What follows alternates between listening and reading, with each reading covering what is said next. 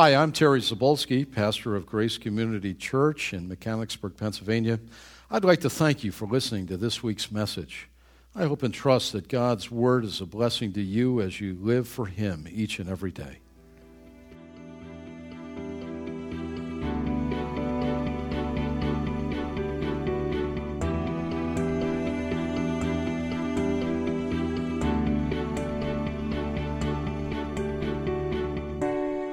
We'll take your Bible and let's look at our text in Luke's Gospel, chapter 5. Luke's Gospel, chapter 5, and as we continue, I've entitled the message today, Jesus, Our Only Hope. Jesus, Our Only Hope. Let's stand again in reverence for God's wonderful word as I read and you follow along.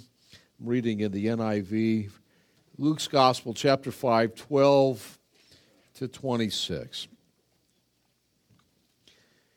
Verse 12, and while Jesus was in one of the towns, a man came along who was covered with leprosy.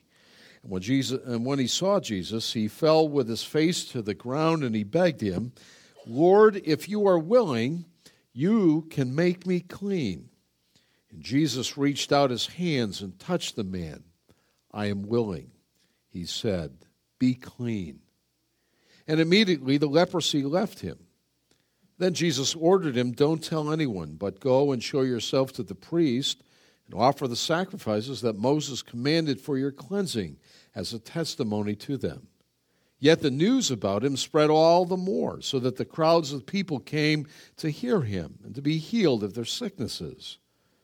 But Jesus often withdrew to lonely places, and he prayed. One day, this is another day, as he was teaching, Pharisees and teachers of the law who came from every village of Galilee and from Judea and Jerusalem were sitting there. And the power of the Lord was present for him to heal the sick. And some men carried a paralytic on a mat and tried to take him into the house to lay him before Jesus. When they could not find a way to do this because of the crowd, they went up on the roof and lowered him on his mat through the tiles into the middle of the crowd, right in front of Jesus. And when Jesus saw their faith, he said, friend, your sins are forgiven. The Pharisees and the teachers of the law began thinking to themselves, who is this fellow who speaks blasphemy? Who can forgive sins but God alone? And Jesus knew what they were thinking, and he asked, why are you thinking these things in your heart? Which is easier to say, your sins are forgiven, or to say, get up and walk? But that you may know that the Son of Man has authority on earth to forgive sins. He said to the paralyzed man, I tell you, get up, take your mat, and go home. Immediately, he stood up in front of them, took what he had been lying on, and he went home praising God. And everyone was amazed and gave praise to God. They were filled with awe, and they said, we have seen remarkable things today.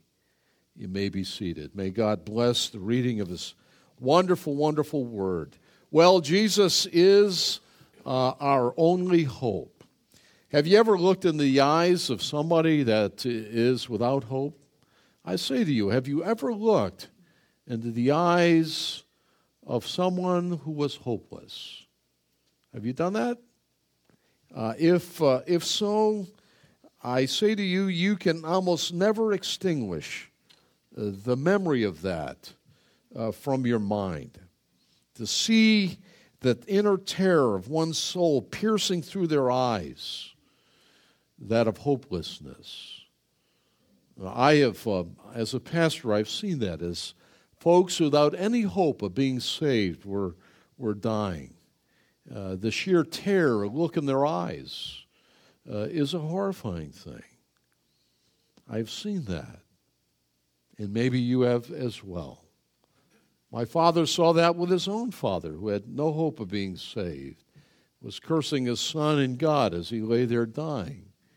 The sheer terror in his eyes as my father recounted. The story is told of a man who lost his mind because he could not hold on to his friend and his co-worker, his buddy, who had fallen from the Turnpike Bridge. I went to college in a town where the northeast extension of the Turnpike ended, in Clark Summit, just north of Scranton, Pennsylvania. And there's a high bridge that actually goes over the valley underneath this Chinchilla, Clark Summit, Chinchilla area. And the bridge is maybe 30 feet off the road. And when they built that bridge, and it's common talk around to at least the old-timers there in the Chinchilla, Clark Summit area of this very story. You see, the man slipped off the steelwork. And just as he was going, his good friend, buddy, and coworker grabbed him right by the wrist. And the story, as it was told to me, recounts that he held on to his buddy, screaming for help, for assistance, for about 15 minutes, or more. Almost supernatural, if you will admit. Have you ever tried to hold a man's whole weight dangling like that for that period of time? Well, bit by bit, help was slow in coming. There weren't trampolines or whatever else to catch him in, and he was slipping away. And the man looking into the eyes of his buddy as he knew he could no longer hold on to him, and he slipped away, and he fell all the way down and instantly died. The man never recovered, the would-be rescuer. Well, after looking into the terror, the hopeless eyes of his friends, he never recovered. And though he was middle-aged, he spent the rest of his years at the state hospital there in Clark Summit, Pennsylvania. He lost his mind in what seemed like forever period of time as his friend fell away and died. Hopelessness. Hopeless. Have you ever seen it? I see it when I walk around into the eyes of people. If you look into their eyes, it's not a rare occurrence. Hopeless. It's a daunting thing. My son-in-law is a physician and runs medical conferences, and he'll get all these experts at these extremities around the world to come in and lecture. Those that climbed Mount Everest and were the medical support, or in the jungle, or down in Antarctica, or in outer space. He's had astronauts there, and those in the depths of the ocean, these extremities. And Faith and I happened to be there for one. I'll never forget this. They had a deep-sea diving captain, Navy whatever, and showing film, actual real footage of a deep-water dive. There was some equipment down deep. I think it was in the African continent, maybe hundreds of feet down. And they had lost a diver down there. There were ropes and equipment and all that. And so another diver was given the instruction to go down and to bring up his body and to some of the other items that were there. Now, what he expressed was the fact that in a deep water dive, because of the absolute pressure, your mental faculties are greatly diminished.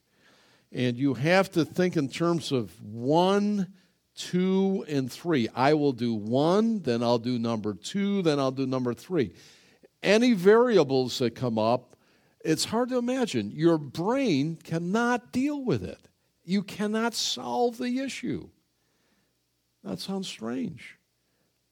But to our horror, he had a camera down there and a light, and we saw the second diver, the rescuer, go down there, and lo and behold, he's right there. There's the dead guy. There's the rope and some equipment, and the camera is on, and he is actually showing the danger of deep water dive as the would-be rescuer tangles his arm in the rope that was there. Just got it like this. And it was so bad. I mean, it wasn't bad. It was, the conditions were so bad with the pressure of the deep water. He couldn't do this. to untangle it. And the footage went on to show his face and the rest, and I won't forget his eyes. He drowned. And it was not pretend Hollywood stuff. He was showing the physicians and medical support people what actually happens. And who can forget, whoever saw that, his face and his eyes of sheer hopelessness. He had a knife right here. All he had to cut the rope off. And the last story I'll give that stands in my mind when I studied this text of hopelessness was the account when I read it. Did you see that a number of years ago? I think it was in Minnesota. They were ice skating, and one of the ice skaters fell through the ice, and there was a current, and the ice was clear, and it wasn't that deep, but it's deep enough to hold him. But there was a weak spot, went through the ice, but it was deep enough, thick enough. They could see the person's eyes, and it was someone's loved one. I can't remember. It was a wife or a daughter. And they drowned. And they're looking right through the ice. Would that be horrible? Hopeless. Now, it's not some of these extreme cases are the only ones that have hopelessness. I'm saying to you, I see hopeless in many avenues. Just look into the eyes of people, and you'll see it. Well, Jesus comes into contact with some men that are hopeless today, and there's quite a message here for you and for me. Dr. Luke continues in his Gospel of Certainty, showing Jesus' authority to heal the hopeless. For Jesus alone provides us with lasting hope. Hope is a strong word in the New Testament. It means certainty. It's not cross your fingers and hope to die. I hope, I wish. No. It's certainty. That's the way the original language defines hope. So when Jesus provides lasting certainty is what he means. It's a sure foundation. All other ground, we used to sing the song, is what? Sinking sand. And that's true. Well, there are two examples in our account in the text today that of utter hopelessness, revealing to us that Jesus is your only hope and he's my only hope. There is none other. And this is good news for us. For we live in a world that is broken, don't we? It is broken. It's a Humpty Dumpty world. We talked about that the other week. He sat on the wall. He had a great fall. All the king's horses, all the king's men couldn't put Humpty Dumpty back together again. I mean, that's the broken world we live in. And people are broken. And maybe you, even today, I'm sure there are areas of your life broken and shattered. And areas where you're feeling hopeless. Is there any hope? Any hope? We'll look at the examples. In verses 12 to 16, we find the first example, that of the leper. Jesus touches the untouchable, and he heals him. It's a great story, and it really happened. Here we see that those of us who humbly appeal to the Lord Jesus find grace. We humble ourselves before him and cast ourselves upon him.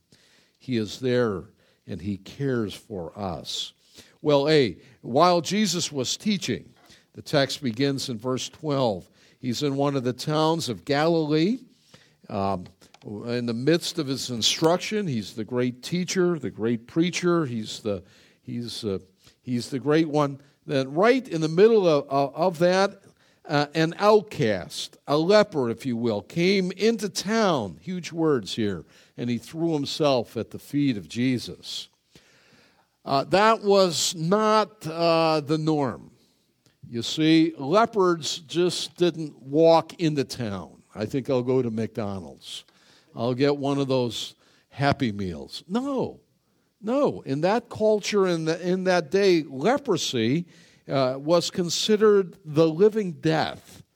I mean, it was a death sentence and hanging over your head if you contracted it. But you were still breathing and maybe warm in parts, and maybe parts are gone. that fell off at the joint, and as this living death progressed in its horribleness. In the Bible, leprosy included all sorts of skin ailments, with the most extreme form producing death. Today we often think of Hansen's disease as being the biblical leprosy, but it included that and far more skin ailments and rashes and infections and so on. And God's word is really clear in Leviticus 13, his instruction for the protection of the community, that if someone had a skin disease like this that was utterly contagious and infectious, that they would be outside of the community of family and people, in isolation, if you will. It was deeply dreaded. It was perhaps like the HIV or AIDS of our days, or the Ebola virus. You know how we had a little scare of that with H1N1, and what are we going to do with that? And some of the early announcements, I guess we won't have church and we won't have school and we've got to isolate and stay in our home. And I was wondering about such things when the pronouncements were made last year and all that. Thank the Lord it didn't come about like that, and I think we're through most of it. It was dreaded. It was the dreaded. Some people treat cancer, though we've made great headways in that in our day. Thank the Lord for that. But they treat cancer like that. Well, the leper was banished from all of life. In this miserable and humiliating form of apartheid, he would be isolated from his family, friends, his livelihood. It was dreaded. It was the dreaded disease that caused him to live outside of town. It was worse than that. And some of these lepers, and they would congregate together, they put a bell around their neck and just to ring to, if anyone would hear, they, whoa, stay away from them. Or they would have to yell by the scriptures, unclean, unclean. And so they were separated outside of town. Now these things would strike of all sorts of ages, you know. And so here you are in the middle of life, you're loving life, you're happily married to your husband, and you got some babies along the way, and some skin ailment. What is this? And your life was instantly changed. You kissed them goodbye. Maybe you packed up a few items, and you were banished. Now think about that. Maybe you were the intellectual of the town, and you were the teacher at the rabbinical school, and what's that? Growing on my skin. And your career came to a screeching halt, and you were done. And you were no longer able to be touched. Isn't human touch a wonderful thing? Give a hug and a kiss, and I love to hold Faithy's hand. And they say in a married couple, you can tell how much a couple love each other by how often they touch each other. I didn't say where they touch, but if they touch.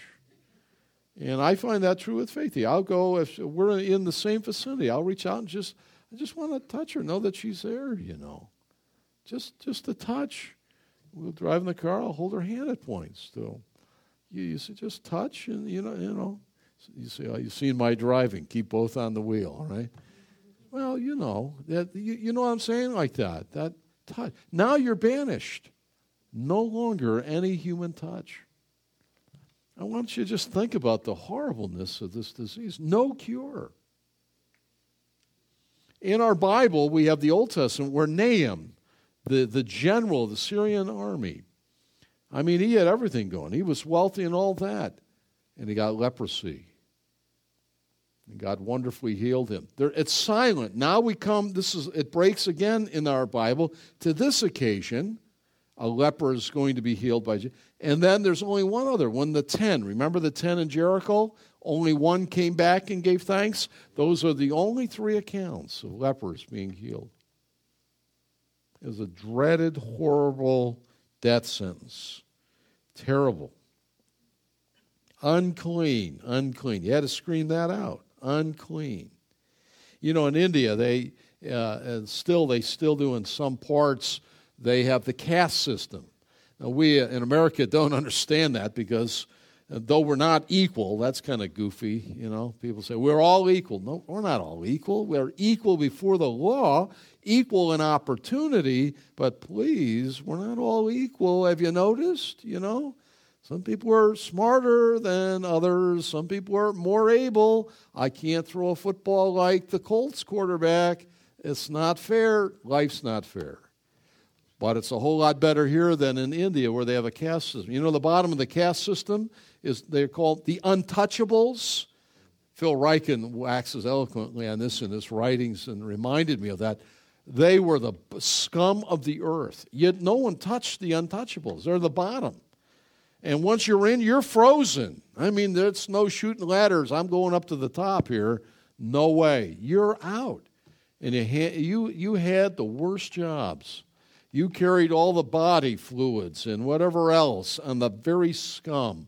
You carried the dead bodies out if you're the untouchable class in India. Another parallel idea of perhaps what it was like to be a leper. Untouchable. Frozen in this death sentence, living outside the camp. Wow. And in our text, and let's just read it again, while Jesus was in one of the towns, verse 12, a man came along in town who was covered. He had full-blown, advanced stage of leprosy. And when he saw Jesus, he fell down. Let me just give one more interlude here in B. In the Bible, leprosy is also used as a symbol for sin. Sin, of course, makes us unclean before holy God. Holy God. Our depravity disfigures and distorts like leprosy does to our body. It distorts the person God created us to be. Isn't it heartbreaking to see people who lives have been so mangled by rebellion and sin and disobedience, and in the course of time, their lives reflect nothing of what we think they could have been, apart from the ugliness and the horror of sin. Horrible. Have you ever seen some of folks who we say are really down and out and maybe outcast, and maybe it's alcohol, maybe it's drugs, maybe it's prostitution, maybe it's all sorts of things, and their lives are so different of what they could have been. And all the rest of us to a different degree.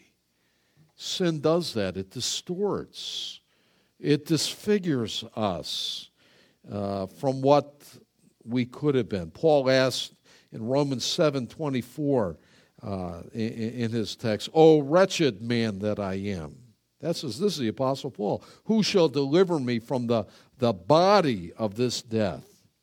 Left to ourselves, like Paul, because of our sin, we are hopeless. We must recognize our desperate need and ask Jesus to cleanse us, to cast ourselves upon him. Well, let's go back to the leper in our text. Jesus responds in an amazing way. It's shocking and amazing. He reaches out his hand in verse 13. He reaches out his hand and he touched the man. He didn't have to. Because said, let's keep like 5 feet away here. You're unclean physically. You got maybe a contagious, infectious disease. You're ceremonially unclean. But our Lord goes over to this man who's covered probably head to toe. Maybe missing fingers and joints and all the rest. It was an advanced stage, as Dr. Luke, with a physician eye, tells us. And he touches him. It's unexpected. It's completely amazing. Nobody ever did this. Nobody did it. Nobody did that. Stay away. What compassion. You can't read it without seeing the pronounced compassion that God has for us as lost sinners with a malady far worse than leprosy because of our sin. seen in his touch of this leper, the compassion of the Lord Jesus. It's so beautiful. He touches him. He didn't have to. He could have just said the word, but he did. And instantly, you notice it wasn't like 3 weeks later. Some would have figured out maybe it wasn't anything serious and he recovered. Maybe it was the chicken pox, right? Maybe he got poison ivy or poison oak. Boy, I've had both of those pretty badly. And they'll come and revisit me from time to time. Oh, my word. Holy cow. Maybe, 3 weeks later, take a little Benadryl. Don't you love that stuff when you're swelling up? Give me some more of that, I'm not a medical doctor. Don't take that advice. But instantly, he touches him. I am willing, be thou clean. It's a picture, ultimately and finally, of our bodies when they're glorified, and it'll be all reversed. You're going to look better than ever, and me too. And not only won't we have a sin nature, but our bodies are actually going to work without titanium implants and all the rest. Won't it be great? I am willing, be thou clean. And the Lord heals him instantly. Wow. Instantly. The power and the compassion of Jesus.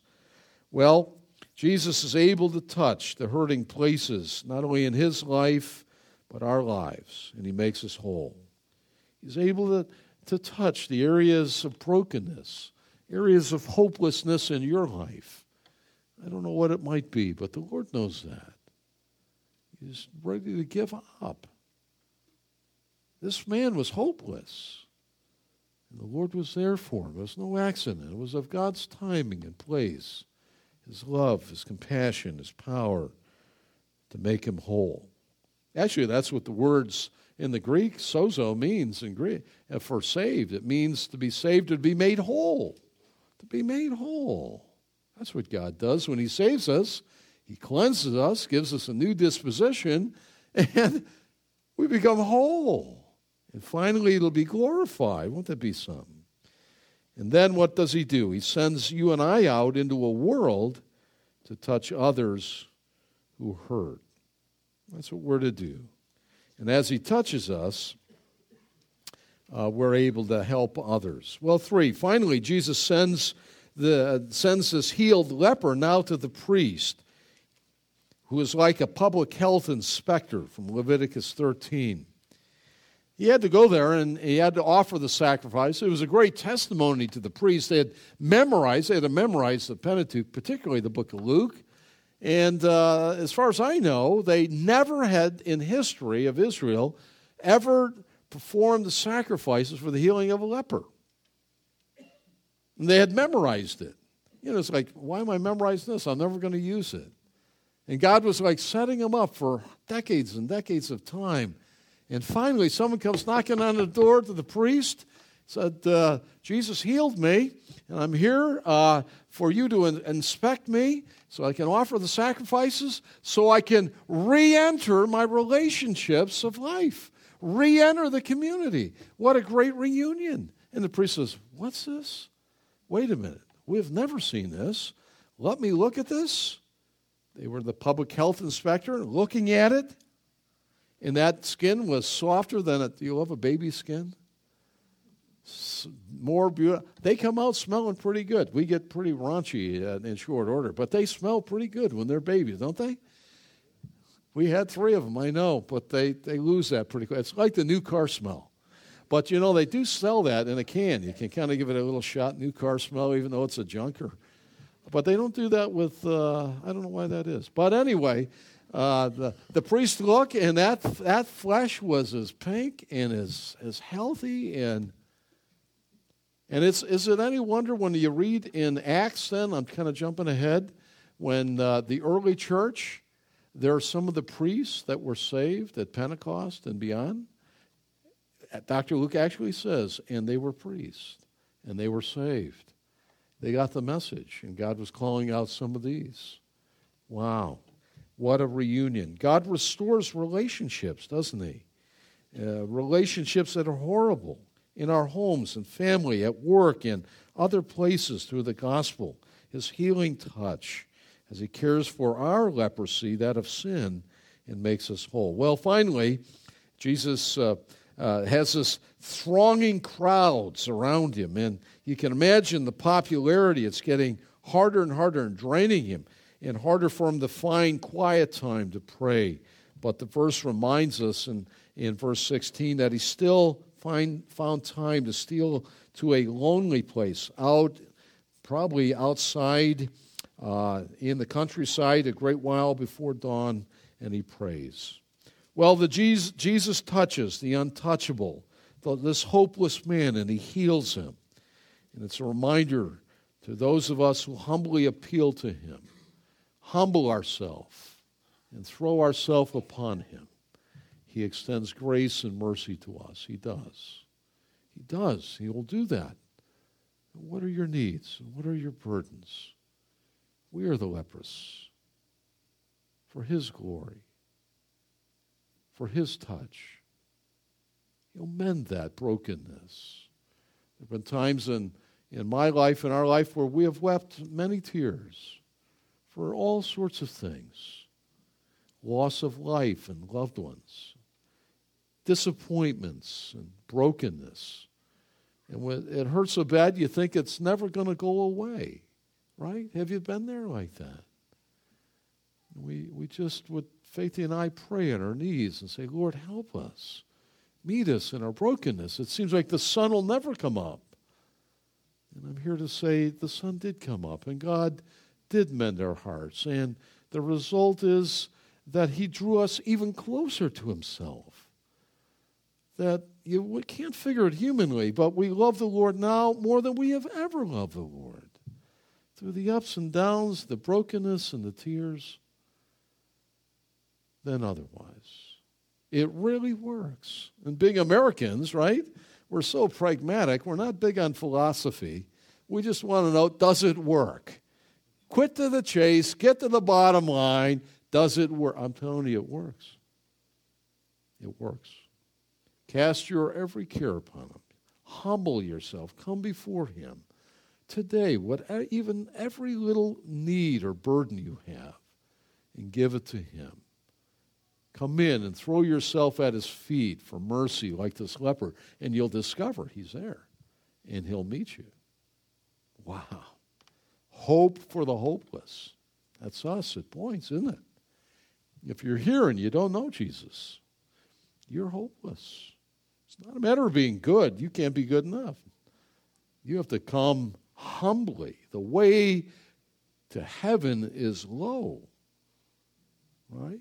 Blessed are the humble. We come and kneel at the foot of Christ. It's good news and bad news. We have done the bad news, and he has done it all. And he invites you to come. Come and receive me, and you'll be saved today, and I'll wash it all away. It matters not what sin. I don't care how leprous it may look, how raunchy it may be, how horrible it may stink. He'll take it all. And he does. Wow. Thank you, Lord. Well, there's a second example, and we'll be done. Not only the leper, but the paralytic. It reveals in verses 17 to 26 Jesus' ability to forgive sin by healing this man who was paralyzed. It's interesting because this is one of those very rare accounts from the life of the Lord Jesus that appears in each of the four Gospels. That's really rare. I mean, you have the resurrection, that appears in each of the four Gospels. And you have a few other things that appear. This is one of them. And it's like God saying, don't miss this. You may miss a whole lot. Don't miss this.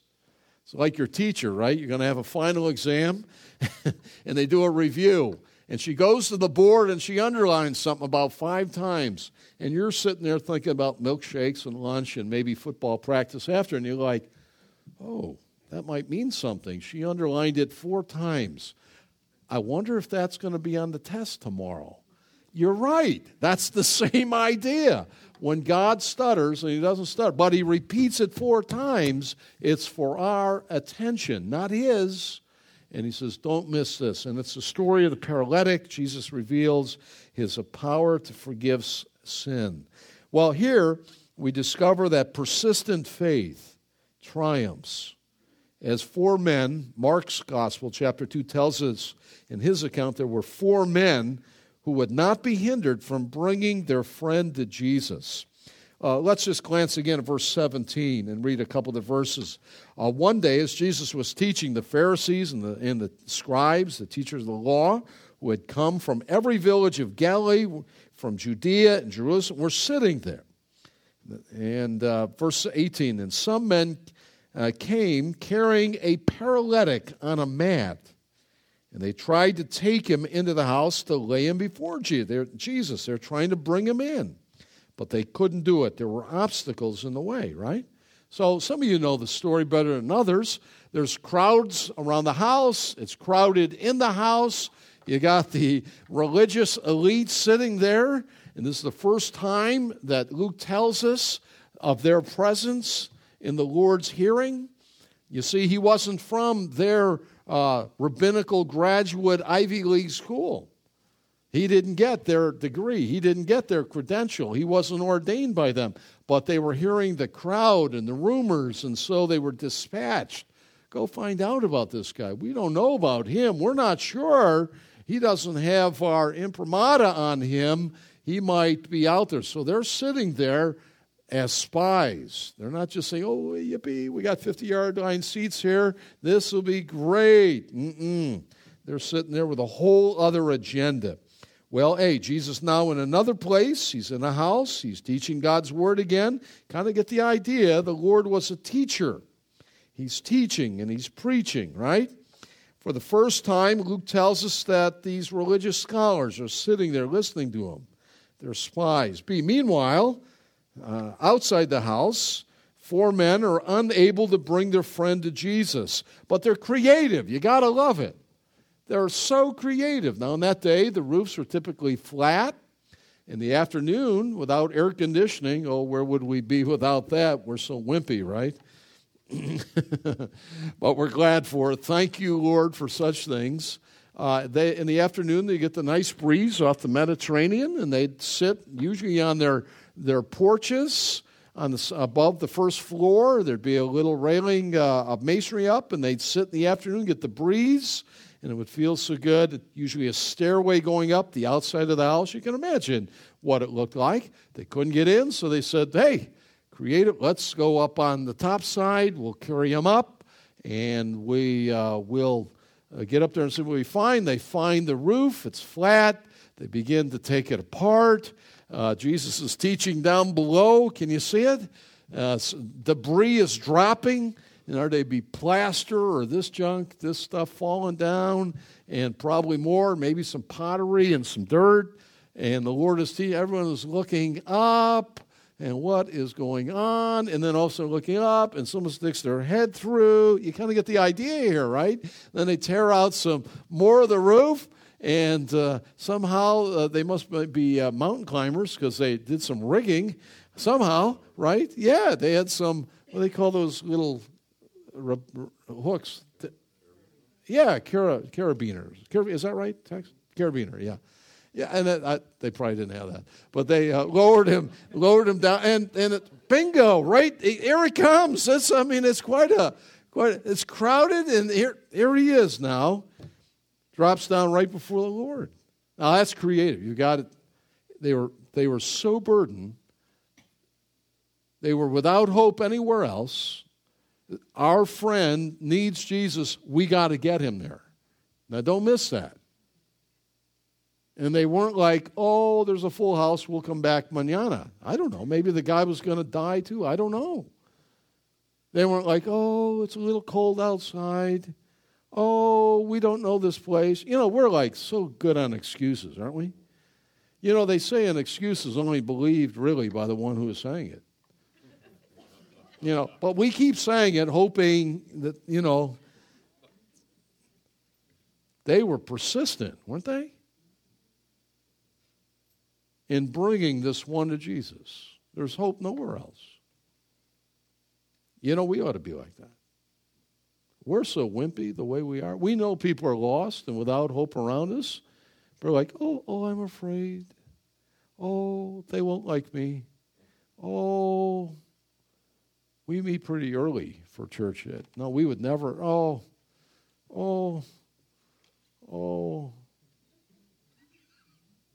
And and we have to give an answer to the Lord someday. Well, why were you such a, what's the matter with you? And we just have to be honest. Really, I was just cold-hearted, Lord. I really didn't care about them. They could go to hell. I really didn't care to bring anyone to Jesus. And he'll say what? Get over here. And you won't want to be that one. Now, we're not all evangelists. We're not all pastor teachers. Thank the Lord. If we were, I wouldn't have a job, right? But we're a body life, and we're a family. And you know what? I was talking to Jeff yesterday. Just love people. Care for them. You don't have to back the truck and give them the whole thing at one time. Oh, well, there you go. Just love them and care for them. Be the hands and the feet and the arms that carry people to Jesus. Overcome the obstacles. Get the longer view. Give them a good book to read. Hey, you may want to read. I give out books to people. Sometimes some very recent people that have been highly educated but brainwashed and an atheistic. I not only talk to them, I give them something to read on their own time in their own way that points them to the Lord and their need of Christ. All kinds of things you can do. Bake some bread. Be a good neighbor. Realize that the Lord has strategically placed you not only in your home, your neighborhood, your office, where you work, your school, for His glory. And carry people to Jesus. Where would you be if someone hadn't told you? It shouldn't be, last one in, close the door. I'm in. Boy, that's great. I got fire insurance. The rest of the world is damned. I'd love to see us as a church. We need to develop a far greater heart for our community and their needs and for the souls of men and women, boys and girls. That we would be the church unleashed. That we would carry someone. We wouldn't stop. Oh, it's a little cold outside. We'll stay home today. No, they look at their determination. I mean, it really puts us to shame, doesn't it? They knew he was hopeless, and they believed that the Lord was the answer, and he was. And the Lord saw their faith. We're going to see that here. Did you know and see that your faith can be seen? You say, well, faith is I'm trusting the Lord. But it can be seen. Jesus said, He has seen their faith, and it's plural. The men's faith carrying and the one on the stretcher. Well, how do you see faith? Well, you see faith through works. It's James 2. Faith alone saves, but a faith that is alone does not save. Works are the true demonstrators of genuine faith. And your faith will leak out all over your life and evidence itself if it's genuine. Jesus said, I see, he is seen. Verse 20, when Jesus saw their faith, he said, now the man is right in front of him, he says, your sins are forgiven. Well, Jesus isn't it interesting indeed? He doesn't heal him at first. And you read it, it's sort of like, no, wait a minute, Lord, you missed the point. This guy, we're not dealing with sin here. This guy can't walk. And he's desperate, and he's hopeless. It's like he misses it. Not really. But do you see that? I mean, they're bringing him down so that he can walk out. And what does Jesus say? He's doing some religious thing about, your sins are forgiven. You can't miss that when you see it. He forgives his sin because of his saving faith and trust. What Jesus does deliberately is to bring focus to his real purpose in coming. He's going to notch it up now. He's not just the teacher. He's not just the preacher. He's not just the one to give him a free lunch Oh, that's great. We'll keep going with him. We'll just get the free lunch. This is better than the government's program, Fish and bread. Oh, isn't that great? And also he heals. Isn't that great? The Lord is notching up now and revealing his purpose and mission in coming. He's going to deal with sin. He's going to deal with the issue of sin and our need to be forgiven sin. John MacArthur writes, forgiveness is both mankind's greatest need and God's most important gift to you and to me. And he's right. He is not just a teacher, he's not just the healer, but he is the promised Lamb of God who's going to take away the sin of the world. Well, of course, in verse 21, these religious leaders, the Pharisees and the scribes, they go nuts. They are about ready to come unglued here now. And they're going to accuse him of blasphemy, speaking horrible things against God and claiming things that only God does. But I remind you that they're correct in their initial words. Did you catch that? Their initial words saying that, who is this fellow who speaks blasphemy? Verse 21, who can forgive sins but God alone? A+. It was a two-part exam. Have you ever had those? Part A, part 2? And some of you forgot to turn the page over and see the second part, and you wonder, oh my. And your friend tells you in the hallway, how'd you do in that second part? Second part? I didn't see it. This is a two-part. They did real good on the first. Only God can forgive sin. A+. They missed the second part. They missed what Jesus was revealing.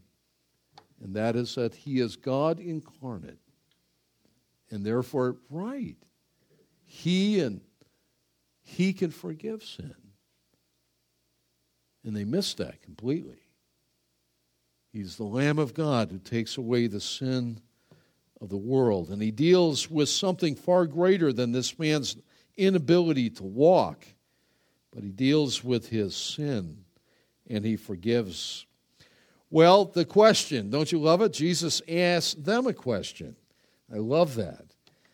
In verse 22, while you're thinking these things, in verse 23, which is easier to say, your sins are forgiven, or to say, get up and walk? Which is easier?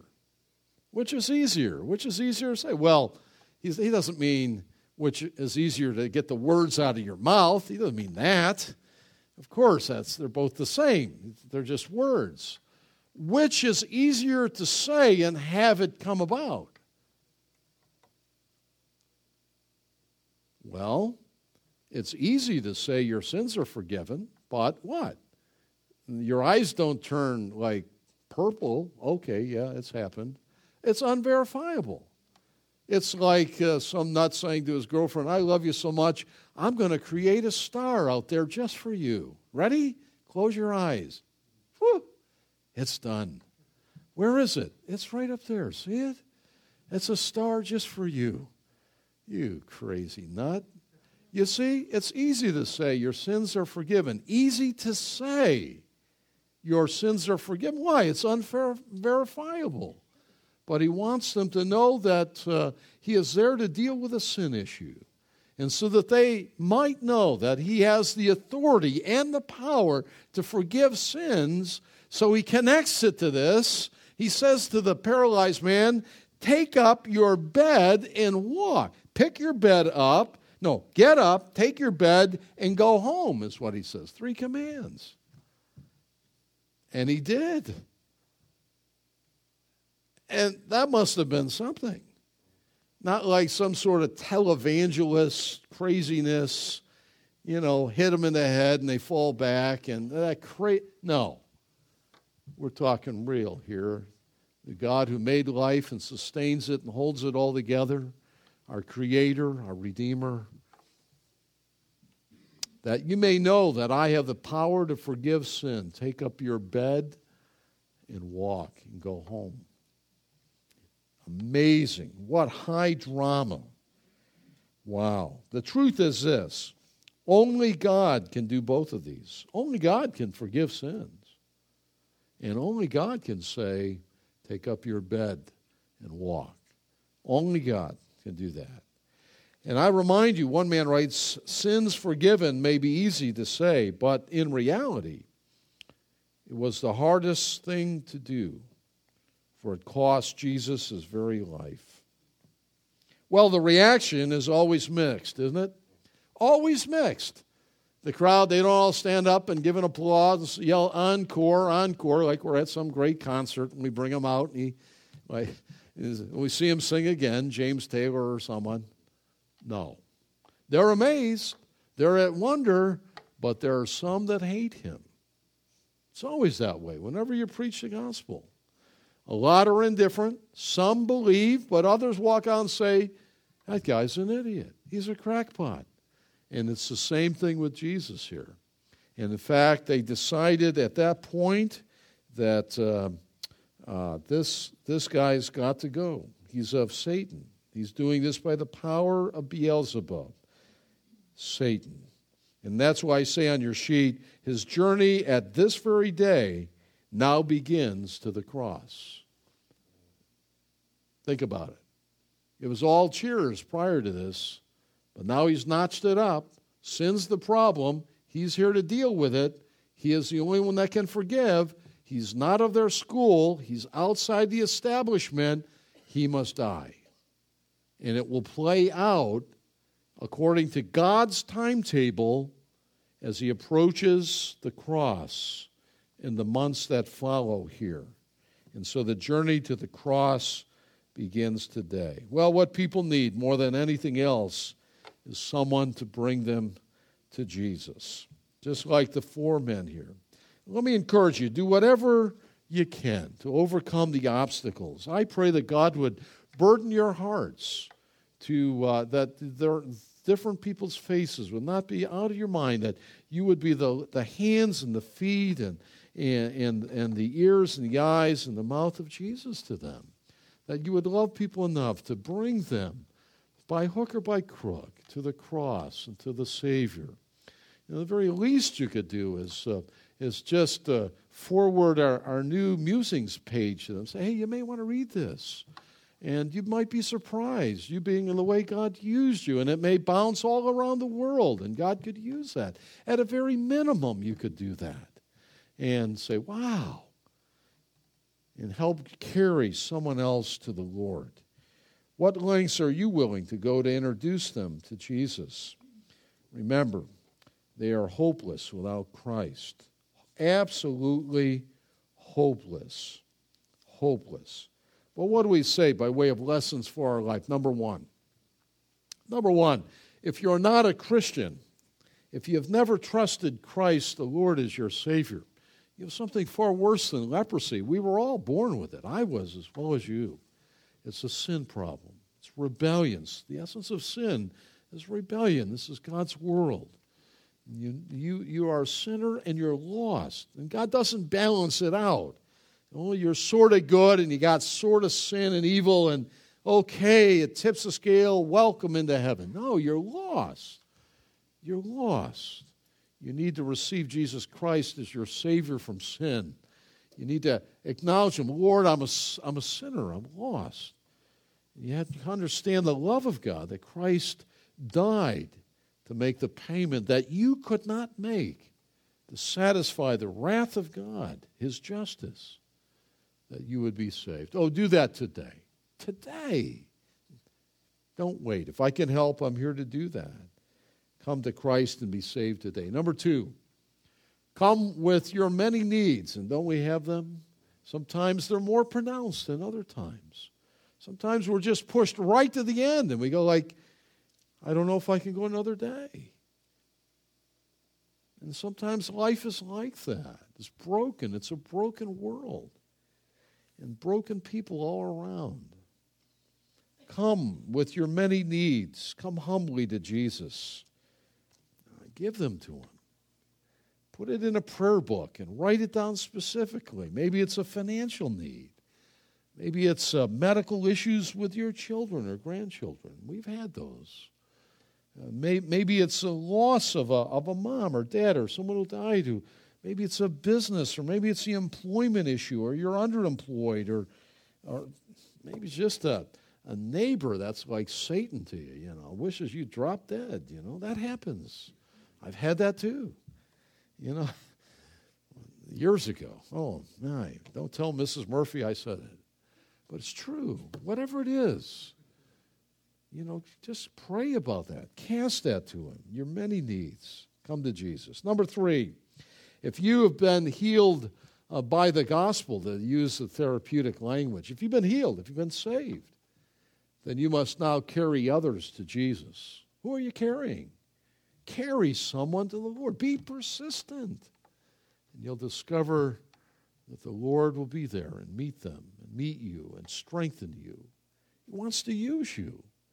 The truth of it is, I think I said it before, if you and I refuse, in what little ways or bigger ways that we can be a part of God calling out a people, if we refuse, God will raise up others. And you'll lose the blessing that he wants you to have and he wants me to have. So let's do that. Let's carry folks to Jesus. Number 4, rejoice. Our God is a God who's compassionate. Aren't you glad for that? Our God is a God of love. We love because he first loved us. He is a loving God. Loving, compassionate, merciful. And we are too also to love the unlovely, the smelly, the down and out. Leprous. I didn't even talk about the stink of a leper. They stank. It was awful. And so should we. So should we. Number 5 and last, remember, Jesus is our only hope. Our only hope. And apart from a touch from him in our life, we would be hopeless. Hopeless in utter darkness. Well, he's a mankind. He's your hope and our only hope. Wow. As seen in these 2 men, the leper and the paralytic. I thought we might stand in closing and just sing one of the old Gaitherd songs. Many of you may know it. He Touched Me. We'll sing the 2 stanzas and the chorus, and we'll close in prayer. Let's stand and sing it. The words are up on the screen.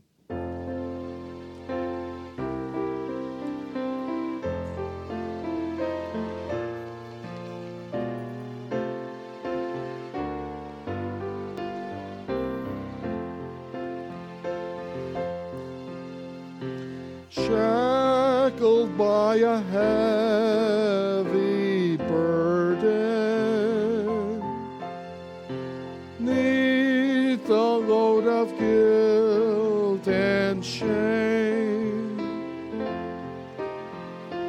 then the hand of Jesus touched me, and now I am no longer the same. He touched me, oh, he touched me, and oh, the joy that floods my soul.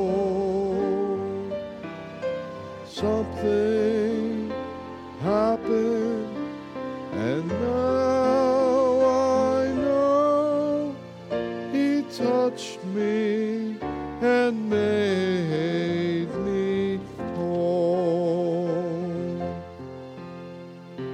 Since I met this blessed Savior, since he cleansed and made me whole,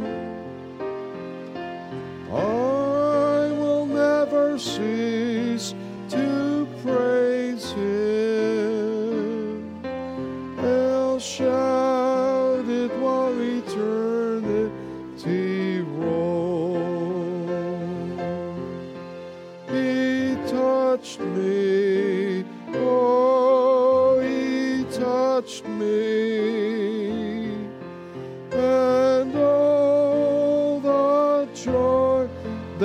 floods my soul.